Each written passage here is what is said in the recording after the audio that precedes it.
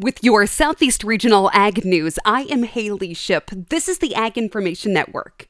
Earlier this month, Georgia Commissioner of Agriculture Tyler Harper and the Georgia Department of Agriculture recognized 13 Georgia farms as recipients of the Georgia Centennial Farm Award during the 34th Annual Georgia National Fair. The Centennial Farm Program was created in 1993 to recognize historic Georgia farms that have been in continuous operation for over 100 years and is a collaborative effort by the Georgia Department of Agriculture and others.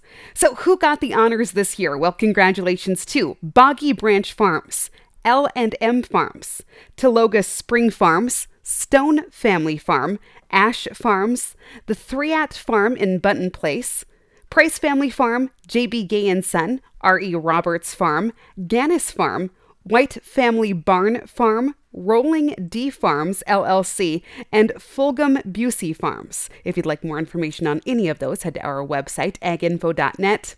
From Agriculture Commissioner Tyler Harper, he says that as a seventh-generation farmer, I know full well the relentless commitment and unwavering dedication required to keep a generational farm in operation for over 100 years, and I am proud to congratulate the 13 recipients of this year's Georgia Centennial Farm Award. I'm Haley Ship. This has been your Southeast Regional Ag News.